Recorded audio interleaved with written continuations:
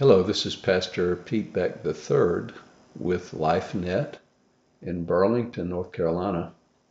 Welcome to today's podcast entitled The Four Gospel Revelations of John the Baptist, the Lamb of God. God gave John the Baptist the privilege and the responsibility of introducing Jesus the Messiah to Israel and the world. Although he did not do many mighty works, and not many of his words are even recorded in Scripture, Jesus declared that John was the greatest of the prophets. John announced four important aspects of Jesus' person and ministry, which we would never have grasped on our own, and which are integral to the gospel. The first of these is that Jesus is the Lamb of God. In John 1:29, John's words are recorded for us. The next day, he, John the Baptist, saw Jesus coming to him and said, "Behold, the Lamb of God who takes away the sin of the world." That's from the New American Standard Bible. John shocked his followers by telling them that Jesus was God's Lamb. How many of them grasped that this meant that Jesus would be a human sacrifice? Not since Abraham's day had such a thing been heard. Would God the Father actually sacrifice his Son? Looking back from our present time, the answer, of course, is yes. But try to put yourself in that time, before the crucifixion and the resurrection. How would they conceive that God would carry through on the act he foreshadowed when he asked Abraham to slay his son, Isaac, who was the son of promise, his only son by Sarah? Abba allowed his son to die an excruciating death to expiate the sins of his enemies. Amazing grace. Only by the shedding of Jesus' blood on the cross could God the Father forgive our sins.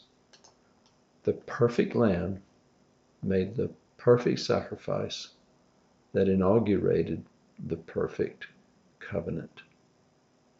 Even though John prophesied these words, I doubt that he fully understood them. Jesus, however, fully grasped their import and what being God's Lamb would cost him. At the Last Supper, he made this announcement to his bewildered disciples.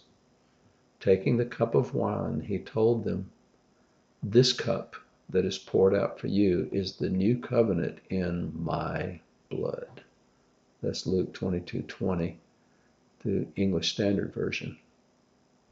Probably most people who call themselves Christians know Jesus primarily as the Lamb of God, the one who died for their sins.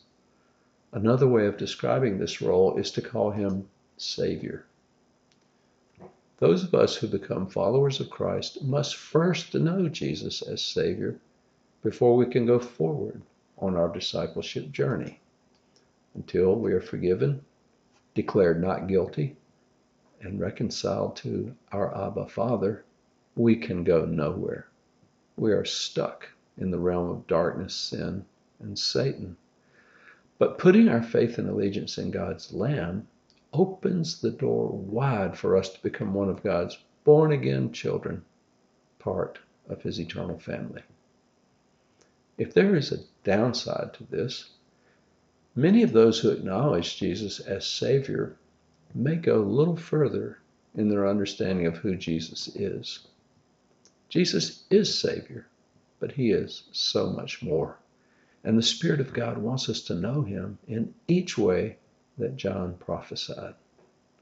In our consumer culture, it is only natural that Jesus would be presented for what he can do for us. But the full gospel is not consumer-oriented, however. Whenever the true gospel is presented, the benefit of experiencing forgiveness through the sacrifice of the Lamb is always in the context of radical surrender to his lordship. Presenting forgiveness without the call to surrender of our total being to God is a distortion that can influence people away from following the Lord in joyful obedience as a way of life. Jesus said that his disciples must enter through a narrow gate and walk a narrow path in order to follow him. Preaching only forgiveness without lordship is much too wide a gate and path, and can hinder a person's development as a disciple. The lordship of Christ will be the subject of the next article. With that being said, it is absolutely proper and necessary to proclaim the forgiveness of sins. Jesus told us to do this. I read from Luke 24:45 through 47. Then he, Jesus, opened their minds to understand the Scriptures, and he said to them, "Thus it is written, that the Christ would suffer and rise again from the dead the third day, and that repentance for forgiveness of sins would be proclaimed in his name to the nations, beginning from Jerusalem." That's from the New American Standard Bible. You may wish to pray with me.